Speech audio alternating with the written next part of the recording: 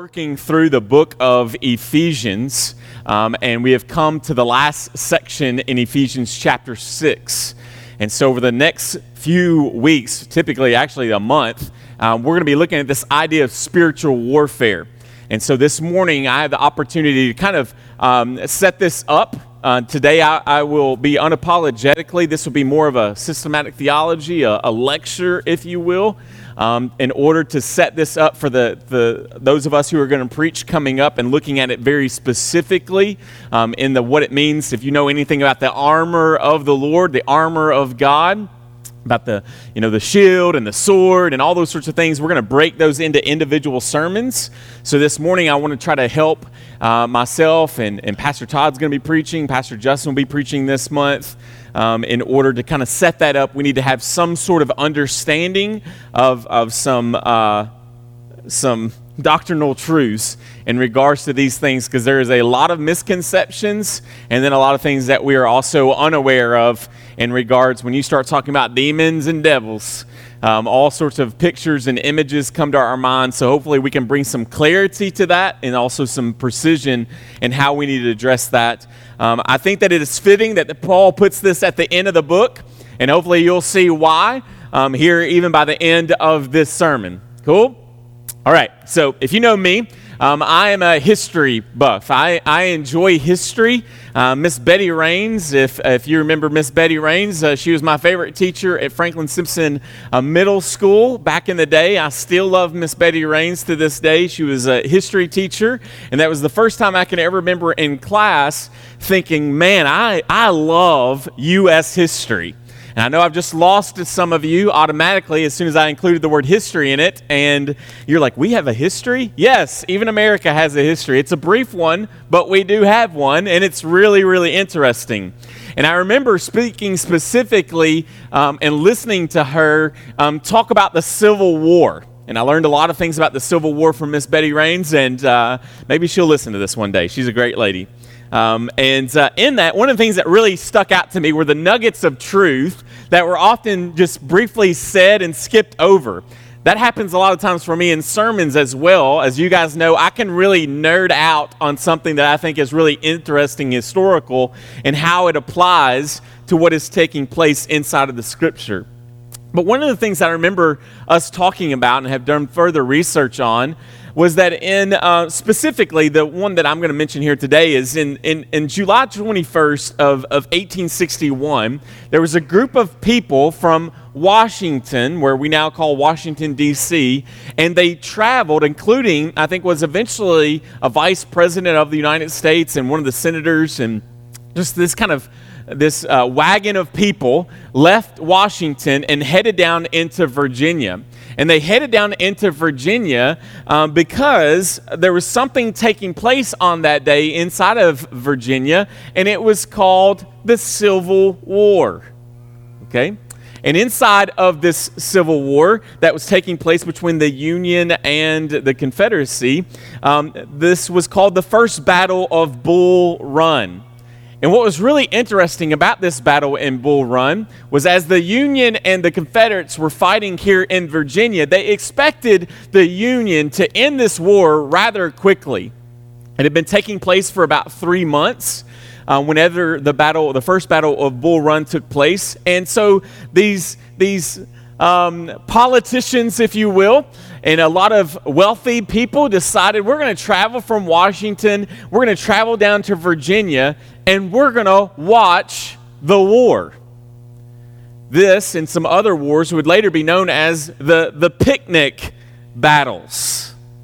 Because literally as Confederate soldiers and Union soldiers were battling out in these areas, and as men were losing their lives for their particular cause, there were other people that were sitting up on top of mountains or on hills watching the fighting take place while eating sandwiches and wearing those little opera spectacles. Because surely this wasn't that big of a deal. Even on this particular run, they quickly realized after an all-day bloody battle, after tons of men lost their lives. It says that in a scurry, like the people kind of up and left as they were kind of realizing this is much more serious than we could have ever imagined. Now skip ahead 100 or so years, and in the late 80s, early 90s, some of you weren't born. Others of us were young. Others of you were in your kind of midlife there. We skip ahead, and lo and behold, if you remember, as my family would on certain nights in the late 80s, early 90s, sitting down in front of our TVs while watching or eating dinner and watching Desert Storm take place on our television sets. Not realizing, because of the use of technology, we've seen lots of people blown up because of Hollywood. We've seen lots of people dying. And while we're sitting in the easy chair and the couch of our own dens, literally you could watch Desert Storm taking place on your television while eating a TV dinner. Not thinking much about the lives that were being lost, that those were real bombs, real buildings blowing up, real things being dropped from helicopters. And if you remember the Patriot missile, right? And it was kind of the first use of this technology where we could fly a plane with a laser and then another plane could drop it where that laser, it was just crazy watching these things from the comfort and the air condition of our own home while troops were on the ground and while people were being killed. I say all that to say this. This is much of how inside of Christendom that spiritual warfare is taking place. That there are many people inside of Christianity or so-called Christianity who have not come to the realization that you are not in a time of peace, but that we as a people, as God's people, are in a time of war. That there is a constant battle that is taking place. That if you truly follow Jesus, it is not just the merely repeating of some prayer by some preacher at an altar. It is not the checking of a box on some white card. It is not simply getting baptized with water. But much like what happens on the missionary field, when it comes to the decision to follow Jesus and to truly follow after him, many missionaries and pastors and nationals who have come to faith do not just simply get overjoyed at the idea of someone converting, but rather are pleading with them, do you understand the seriousness of this conversion? That you are declaring a war and joining this war that is taking place, and it may cause you some physical ailments, it may cause you relational ailments, and it may even cost you your life. Are you sure, brother? Are you sure, sister? And contrast that to America, where they'll give you a trophy every year inside of the state of Kentucky for how many people you put through a baptistry.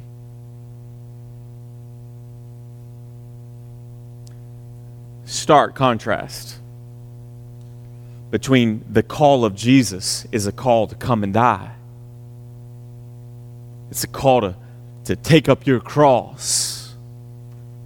And yet, from the comforts of our own comfortable Christianity, we have essentially declared peace with our sin.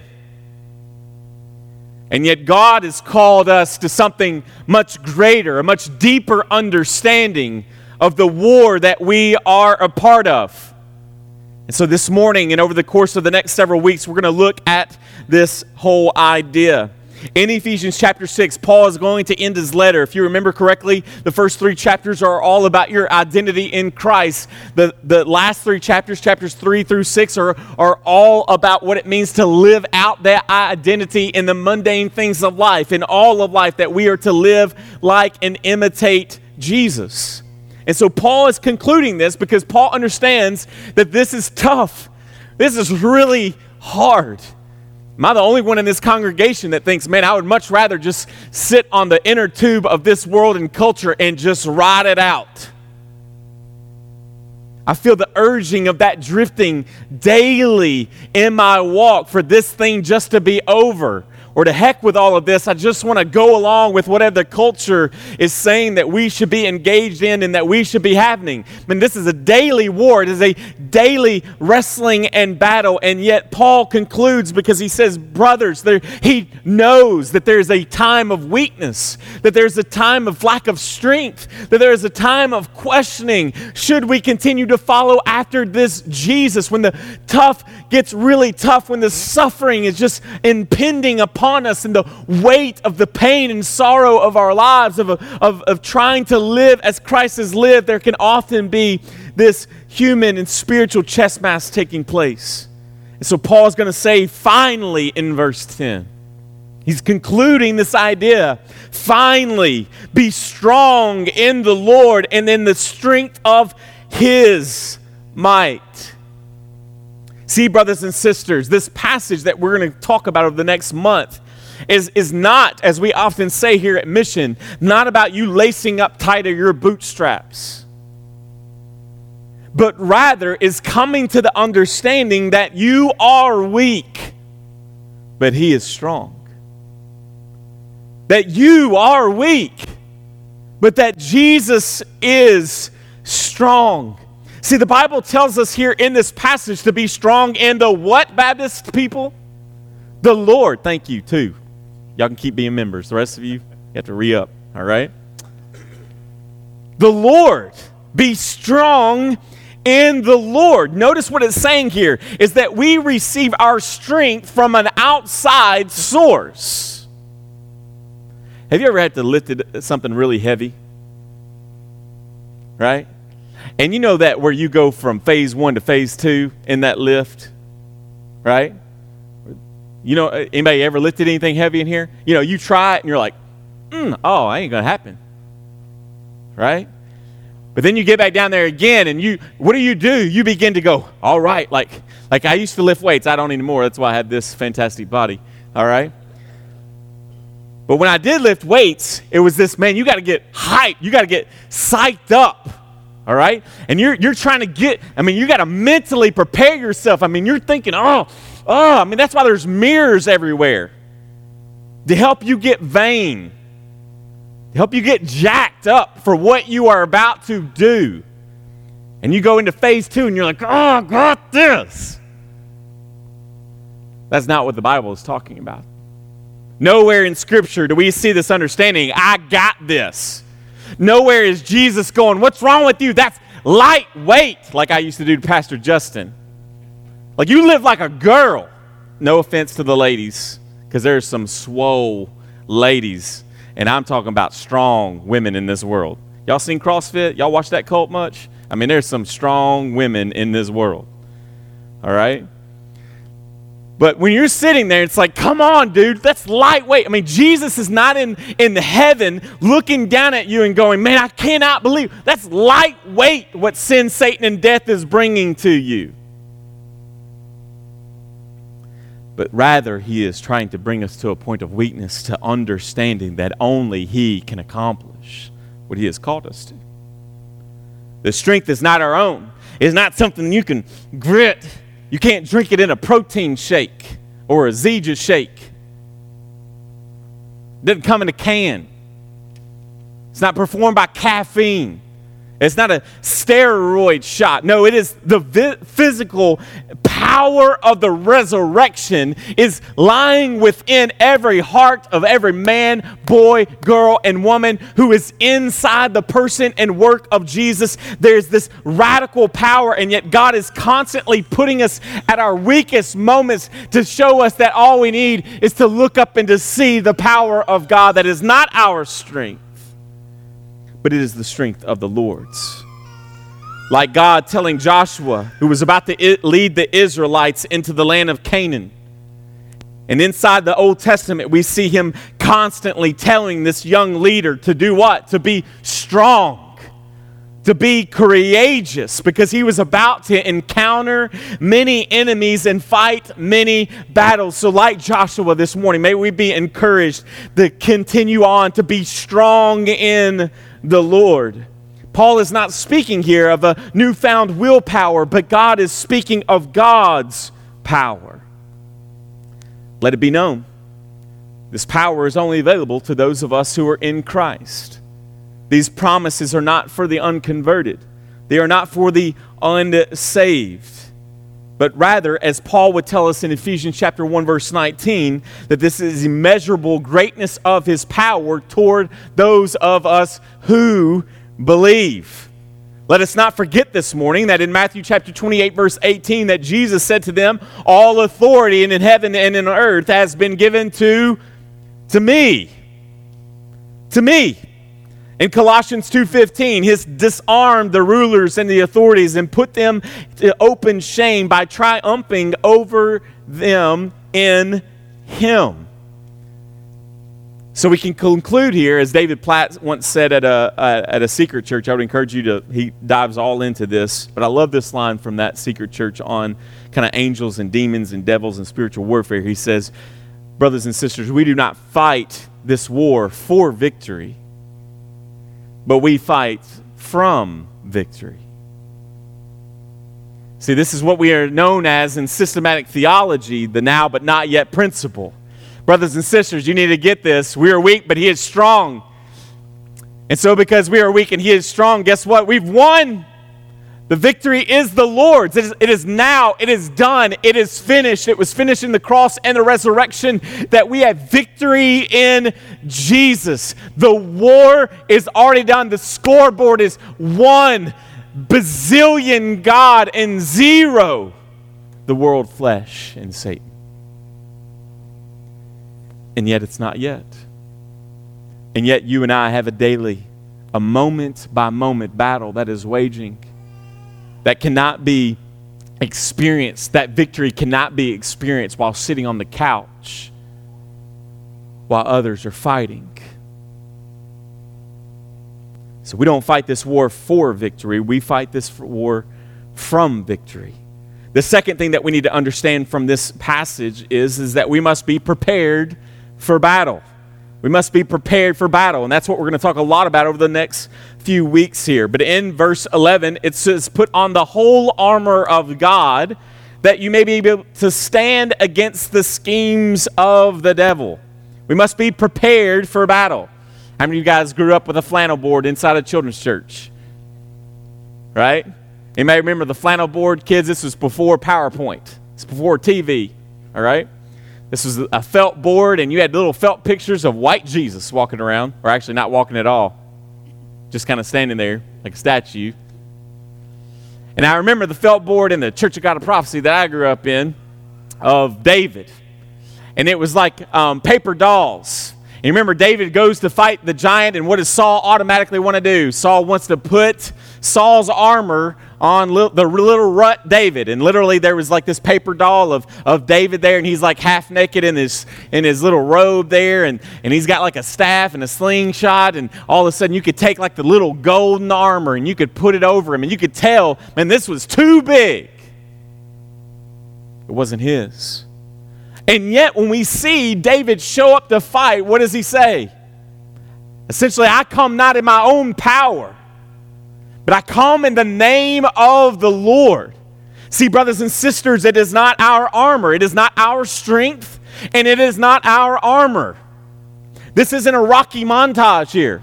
This isn't a Rambo putting on his white bandana. All right? Excuse me, it was red. Red bandana, white bandana. That's Karate Kid. Sorry. You can kind of see what genre I'm into. The red bandana, the screen goes dark and there's nothing but, the back of his head. You remember it? He's all sweaty, yet he ain't doing nothing, which is weird. But tying his laces on his boots. Right? That's not what God is talking about. It's not our strength. It is not our armor, but it is the armor of God. He tells us here, he puts on this idea as put on the whole armor of God. It's the connotation here in the original language is the idea of putting on your clothes. Hopefully, you do not leave your house without first putting on your clothes. And Paul is making a connection to that those of us who are in Christ Jesus should never leave our house, but one of the first things that should take place inside of the morning is what? Is that we put on the armor of God. I think that I heard Rick Warren say this one time a long time ago. He was like, there's not a soldier in the world that right before he goes to bed puts on his armor. But rather, when he gets up early in the morning, that's the first thing that he does. Because it doesn't make sense for him to put it on before he goes to sleep. Brothers and sisters, we're going to learn about the importance of putting on the armor and what that armor is. But it is important for us to put that on every day. In Colossians chapter 3, verse 10, Paul is going to tell us there to clothe ourselves in Christ. What does he mean? He's saying put on your identity in Christ, knowing who you are and cultivating the marks of your identity in Christ. Just like we're encouraged to constantly be filled with the Holy Spirit, we are daily to put on the armor of God, remembering all the while this is not our armor.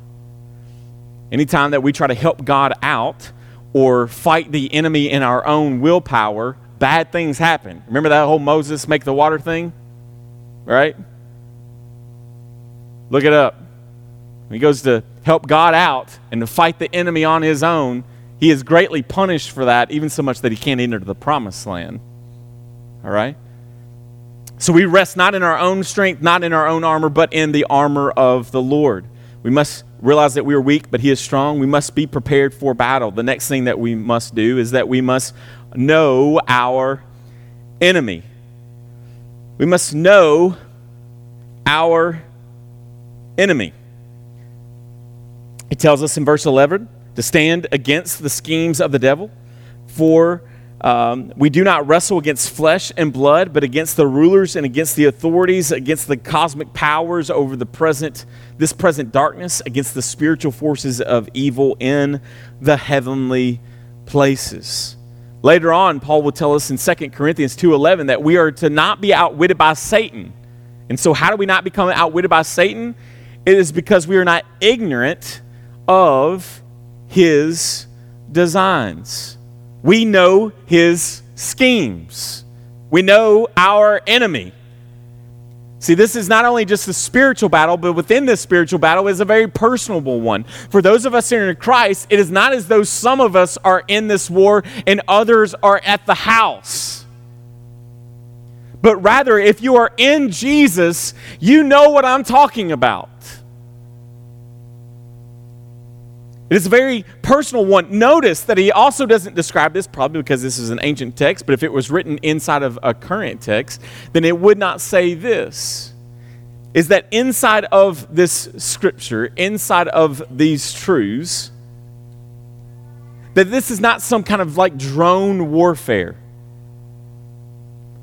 This is not shooting a missile across thousands upon thousands upon thousands of miles to land on a person that you have never seen before.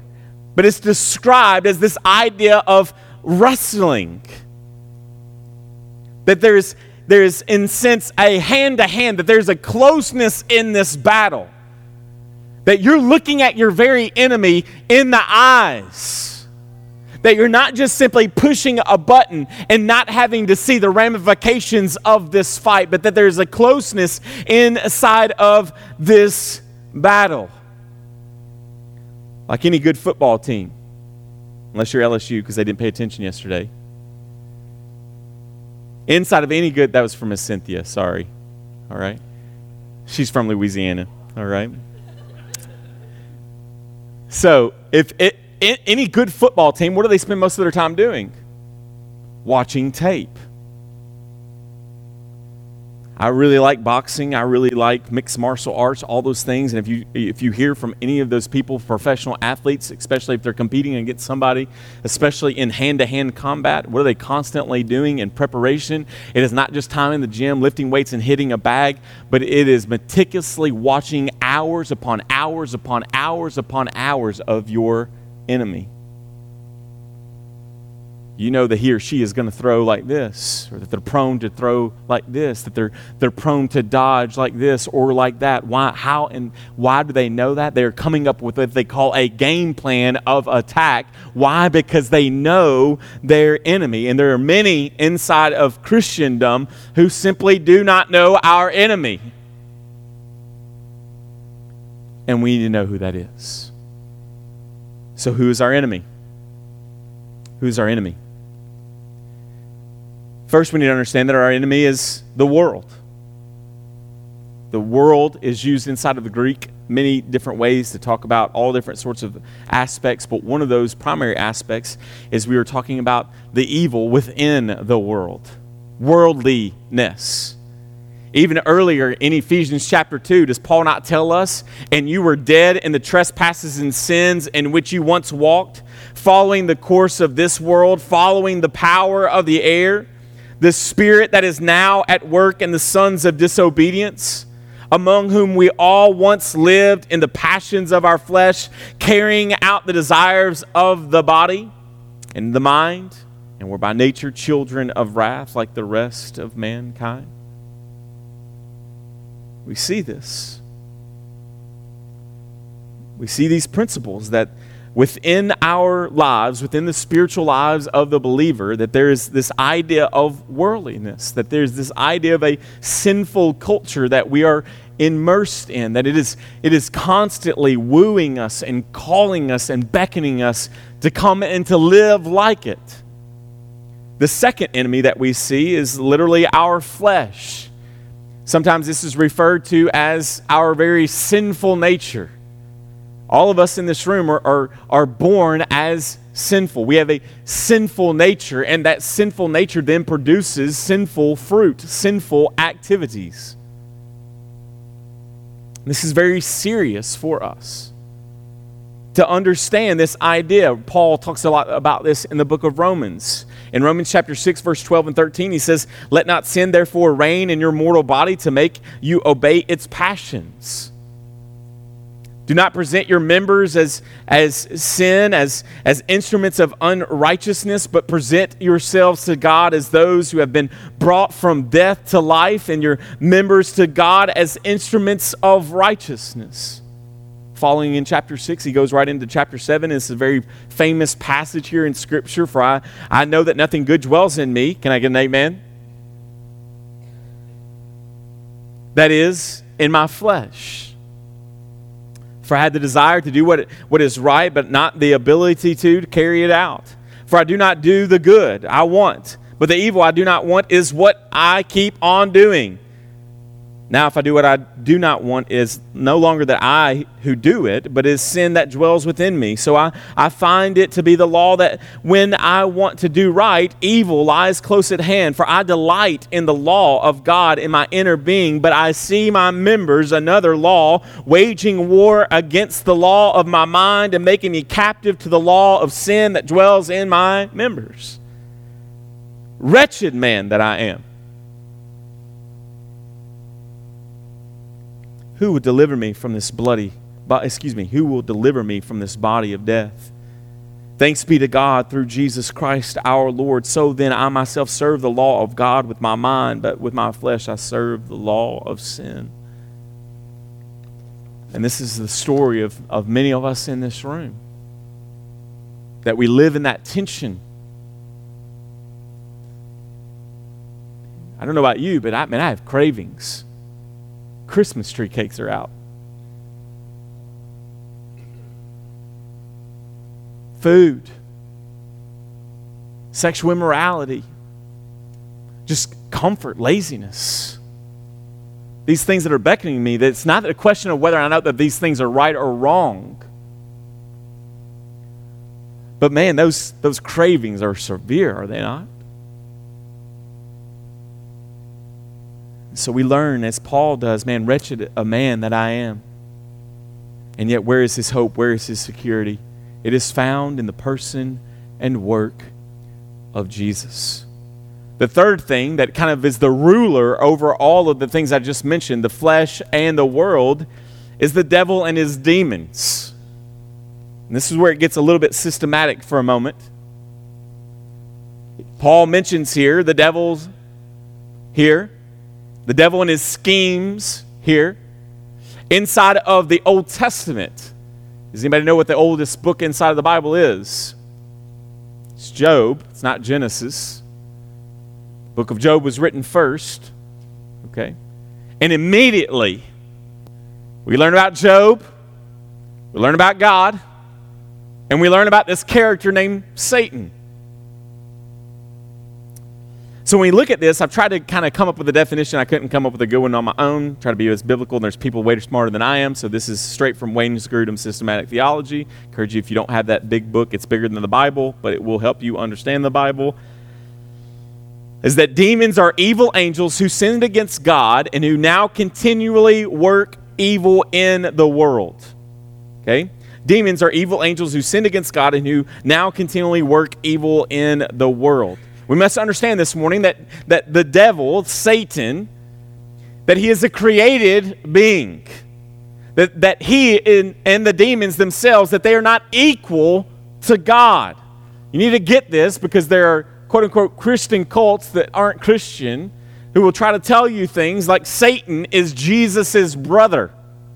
Or this whole picture of the yin and yang mentality, that you've got God on one side and you've got Satan and the evil on the other, and that they were equally strong. And yet that is counter to the Scripture. No, it is God, and He is the creator. And even Satan and his demons, they are created beings and cannot accomplish anything that God does not first allow them the opportunity to do that. Have you considered my servant Job? See, we need to understand something about the book of Job. It is not ultimately about Job. We like to talk a lot about Job, but all of the book of Job is really about is the power and the mighty ability of an everlasting God. Not a man, but God. And God's ability to have and in control of everything. But when we start talking about this idea of devil and demons, it brings up a lot of different ideas. We just came away from Halloween, or some of you ignored like it didn't happen, I'm sure. For those of us others, we got lots of candy on Wednesday. But anytime you start talking about these sorts of things, there are lots of questions. And I'm going to be really honest this morning. There are several things inside of Scripture that, yes, talk about devil and demons, but there isn't a lot, considerably. One of the things that we need to understand is that inside of Genesis chapter 31, we learn quickly that God believes and says that everything is good. And then by the time we get to Genesis chapter 3, who's been cast to the garden? Satan, the devil, Lucifer, who is of the appearance of a serpent. And yet there is nothing between chapter 1 and chapter 3 to tell us how that brother got there. It goes from good to him now being the enemy of God. It's believed, again, by most scholars that there was an angelic rebellion that took place sometime in the history of creation between chapters 1 and chapter 3. And we get some glimpses of what that event may have looked like as Satan decided that he wanted to be God. That he wanted to take the throne of God, that he wanted to be in God's place. And so he rebels, and he was able to deceive 1/3 of the other angels to come alongside of him. And quickly, God displays him or casts him away from his presence. We see possible glimpses of this inside of Isaiah chapter 14, if you write these down, Ezekiel chapter 28, and Revelation chapter 12. The key sin of Satan and Lucifer is what? Pride. I want to be God.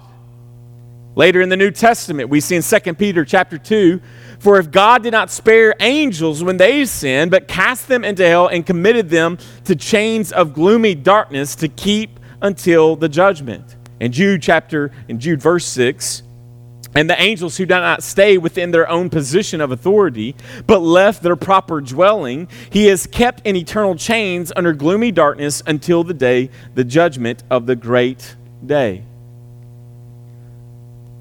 So we see this, we get glimpses of this idea of this great rebellion led by Lucifer. It's believed that Satan himself was an angel of light, that is probably extremely beautiful, that he may have been the cherubim of cherubims, that he could have been the lead worshiper, the worship leader of the songs, all these sorts of pictures that certain scholars pick up from the Bible in order to kind of paint this picture. We don't know much about the rebellion. We don't know much about Satan in and of himself, but we do see a lot of how Satan works inside of our flesh and inside of the world. What is the mission of Satan and the demons? The mission of Satan and the demons is to destroy the mission of God. We see this in several different places. It is to lie in John 8:44, deceive in Revelation 12:9, to murder in Psalm 106:37 and John 8:44, and to use whatever means possible to cause people to focus on something other than God. They would try to blind people to the gospel. In 2 Corinthians 4:4, as I was sharing the gospel inside of my campus class this week on the campus of WKU, you could easily see these sorts of things in those kind of conversations that people are having. That people are wanting to be secular humanists, that they believe in self, that they believe in other people, that they believe in science, that they believe in all of these things. They can even believe in God. But when you really begin to lay out the gospel, that there are only two religions in the world, there's the religions of works and there is the religion of grace. And when you try to lay that out before them, how quickly they become blind to this. It simply cannot be that good. It can't be that easy. But what about all of those but what abouts? He's accomplished in his death and his resurrection. Everything that God requires, Jesus did. Our faith is one of trusting not in our own good works, but in the finished work of Jesus. And that is counteractive, is the complete antithesis of all other religions and practices in the world. Is the gospel of Jesus, that he has done it. And yet it's the hardest one for us to believe. Why? Because Satan would want to blind us. He would want to, as Galatians 4:8 would say, keep us in bondage instead of coming to God. He will try to tempt you, cause you to cause doubt within you, to be filled with guilt, to be filled with fear, to be filled with confusion. Sometimes even Satan is allowed to bring on sickness, that he can cause envy and pride and slander and division and any other weapons to destroy you and your witnesses. The schemes and the methods of the devil are well thought out. They are planned attacks, brothers and sisters. He is crafty. He is sophisticated in his attacks on you. He does so with precision and pinpoint accuracy at what will turn your affections from Jesus toward the sin you are naturally bent toward. Our world is not becoming more atheistic. Our world is being more consumed with false religions. Satan's and his schemes have been involved in our governments. They've been involved in business. They've been involved in culture, from the White House to your house, from public school to Sunday school. He is a scholar. He is a scientist. He is a philanthropist. He is a theologian. He is a parent, and he is a pastor. We must not just believe that this is an ignorant beast out there. This dude knows what he does not know everything. He is not everywhere. So if you ever say, the devil's got a hold of me, no, he's probably messing with Todd Crosby. He ain't messing with you. All right? He's at Todd Crosby's house. He's like, you're a gnat.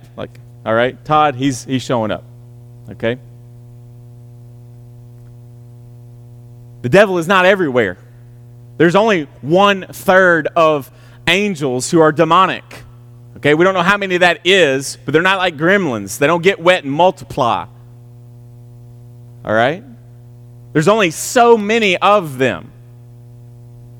But let us get this. He is smart. He has been around a long time. He can see. They can see. And you're naturally bent toward these things. And so he's playing chess. He's manipulating. You can be searching on the internet for Bible verses and then begin to see advertisements that will lead you far away from Scripture. Can you not? When you're not looking for sin, let you know like a ninja, he is plotting to find you.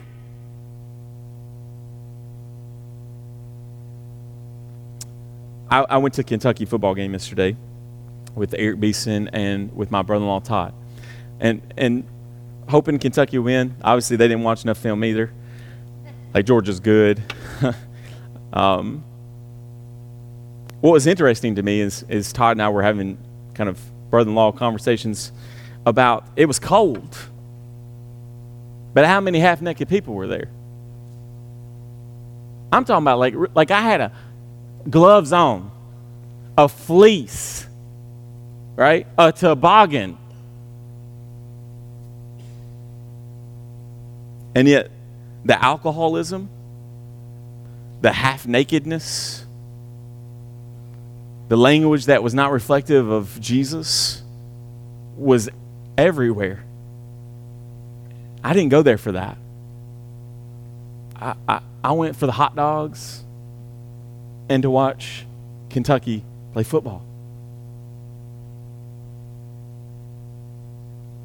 And here's the thing. You guys, you need to understand this. I've got friends that do meth. You guys know what that is? Watch Breaking Bad. It'll tell you all about it. All right? You coming to me in an alley and saying, hey, do you want some of this blue stuff? Meth. And I'd be like, dude, you're a fool. But for some of you, that's not the case.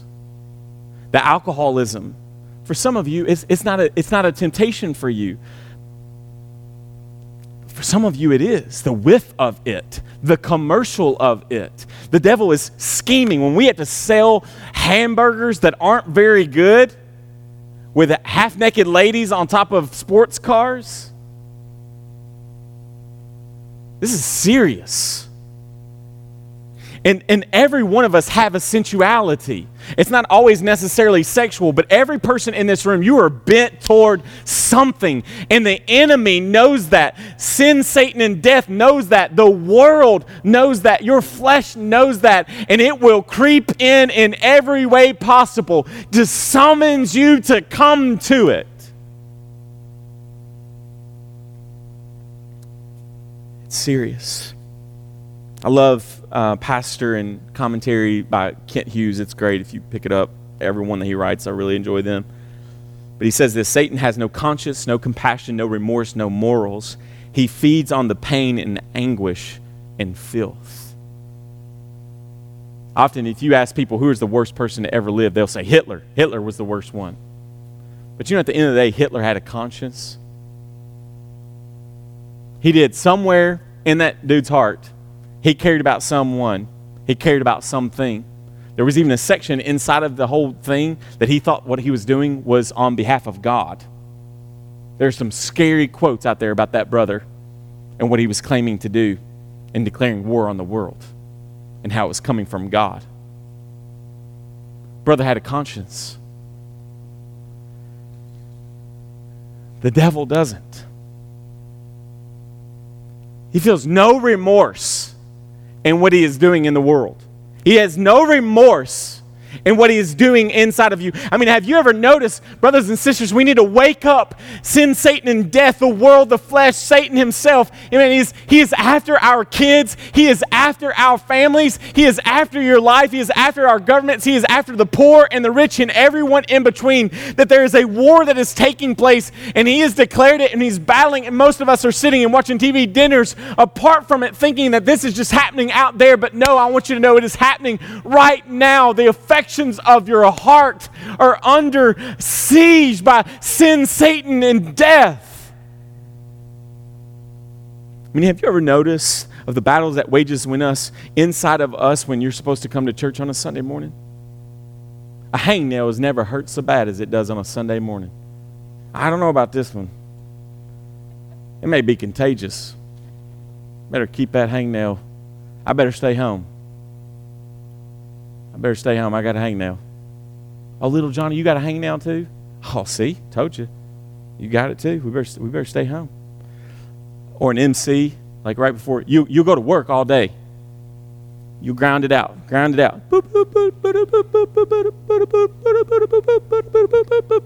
All day long. Cha-ching, cha-ching, cha-ching, cha-ching, cha-ching, cha-ching, cha-ching. MC time. Oh, man. I'm tired. I got an itch that just won't scratch. I think I got a little sniffle. Right? You're walking around just checking kids' ears. They're like, check Johnny's fever. And Johnny's like, Mama, I'm fine. Oh, let's check Johnny's fever, right? You'll get in the biggest blow-ups with your kids right before you're supposed to go do something. You'll get in the biggest fight with your husband or your wife right before you're supposed to be obedient and doing something.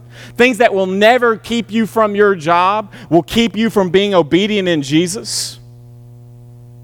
But I'm talking about, how about every morning when you wake up? The battle begins. You know how I know this? Because the first thing that I'm prone and tempted to do is to grab my cell phone and see what's happening on Facebook, what's happening on Twitter, what's happening on Yahoo, what's news, what's happening on ESPN, check my email from this, check my 3 email addresses that I've got to see what's happening. And then I wonder why I'm ticked off at the rest of the day, because I'm attempting to put on my armor later instead of the first thing being my time with the Lord.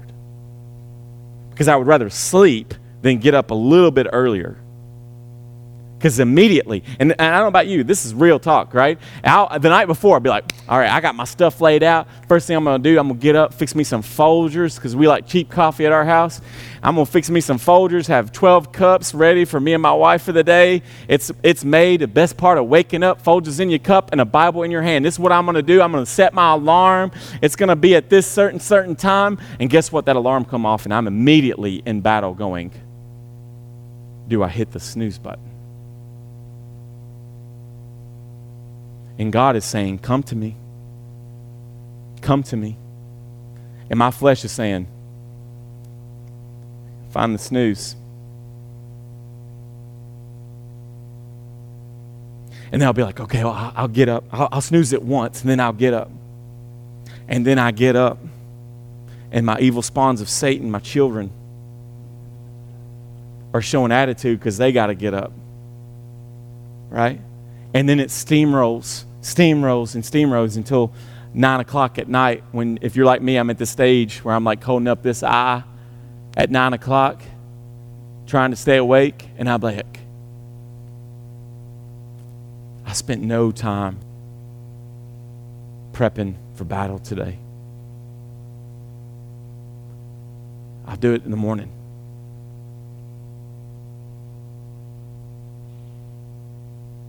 Repeat. He's crafty. Anybody who's been on a foreign mission trip, can I get an amen? You know exactly what I'm talking about. The junk that will happen to you 7 days leading up to that trip will cause you to question, even as you're driving to meet the people you're going with, maybe I should call them and say I can't go. Your kids will act a fool. Your wife or her husband will act a fool. Something will happen at your job. This entire time as you're prepping for what's supposed to be happening, the obedience that God is calling you to, sin, Satan, and death is trying to thwart the mission of God.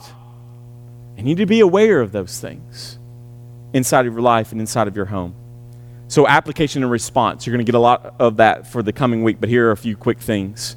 In this idea of what it means to engage in spiritual warfare, application and response is, number 1, resist the devil, not with words to the devil, but through the worship of Jesus.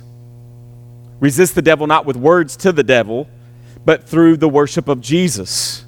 We must understand that we've got to have this wartime mentality. And we live inside of a culture, though, that, as C.S. Lewis would say, if you never read the Screwtape Letters, you should. But in the introduction to the Screwtape Letters, C.S. Lewis makes this statement. He says there are 2 equal and opposite errors into which our race can fall about the devils. One is to disbelieve in their existence. The other is to believe and fail at an excessive and unhealthy interest in them. They themselves are equally pleased by both of these. They hail a materialist and a magician with the same delights. What's C.S. Lewis saying there? That among us, even Christians, that there are those of us who pay no attention to this. There is not a spiritual war taking place. But then also that there is this group of us that there's a devil in everything. And that both of those are ploys by sin himself, by Satan itself, by the flesh itself, by the world itself. Is that think about this even in regards to our culture. How many television shows are about supernatural things? How many movies are about supernatural things? We've got a young adult reader in our house. Most of the books for kids my daughter's age, guess what they're about? Supernatural things.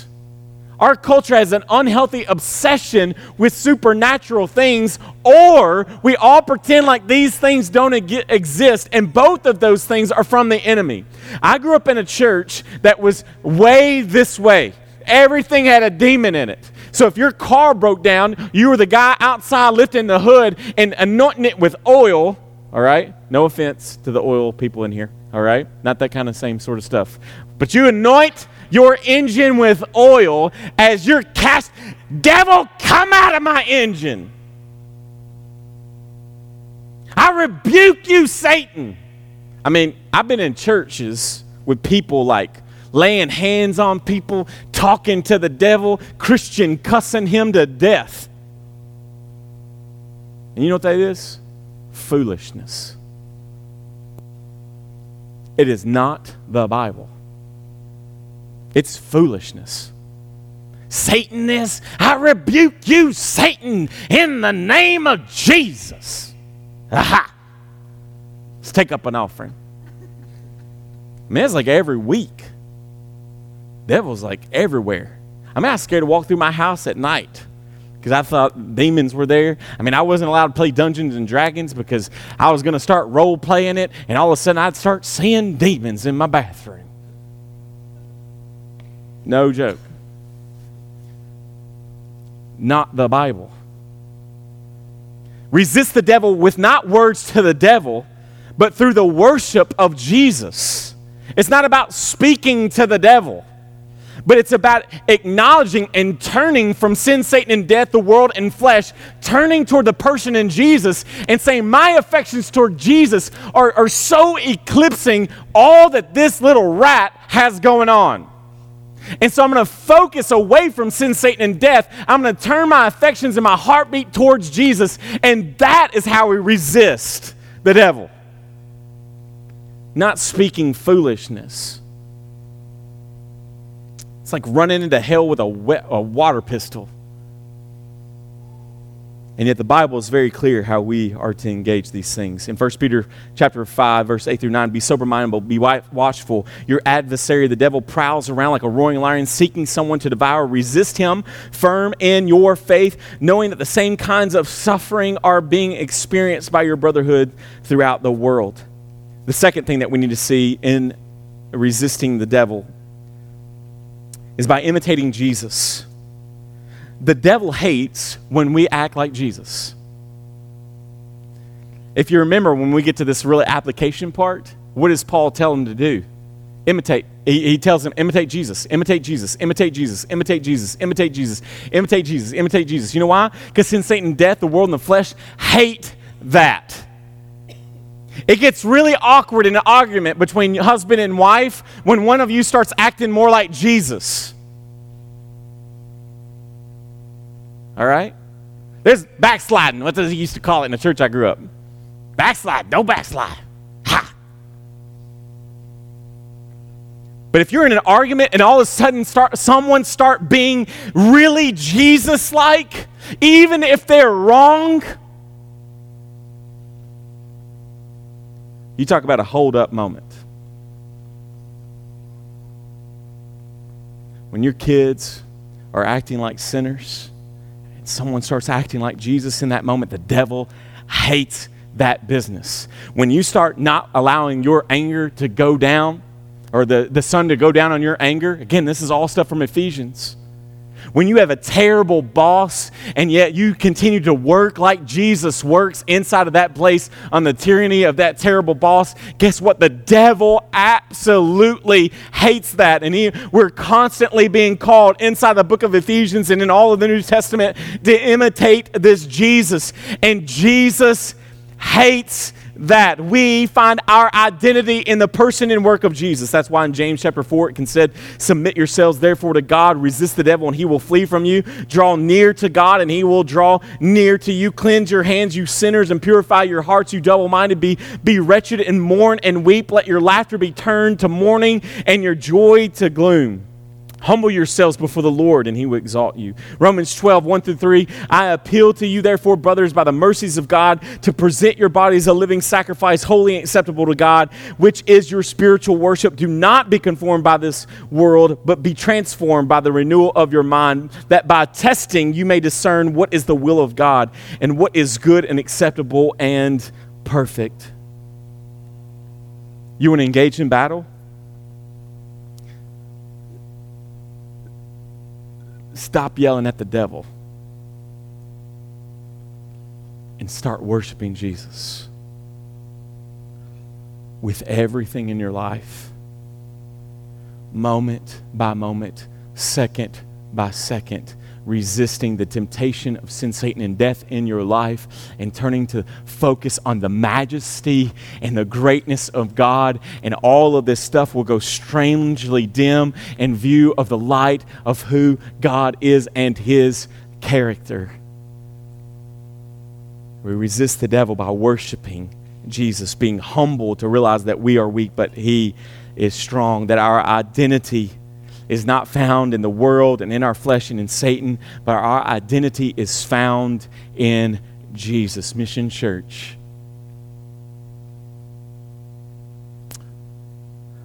Let's go to war.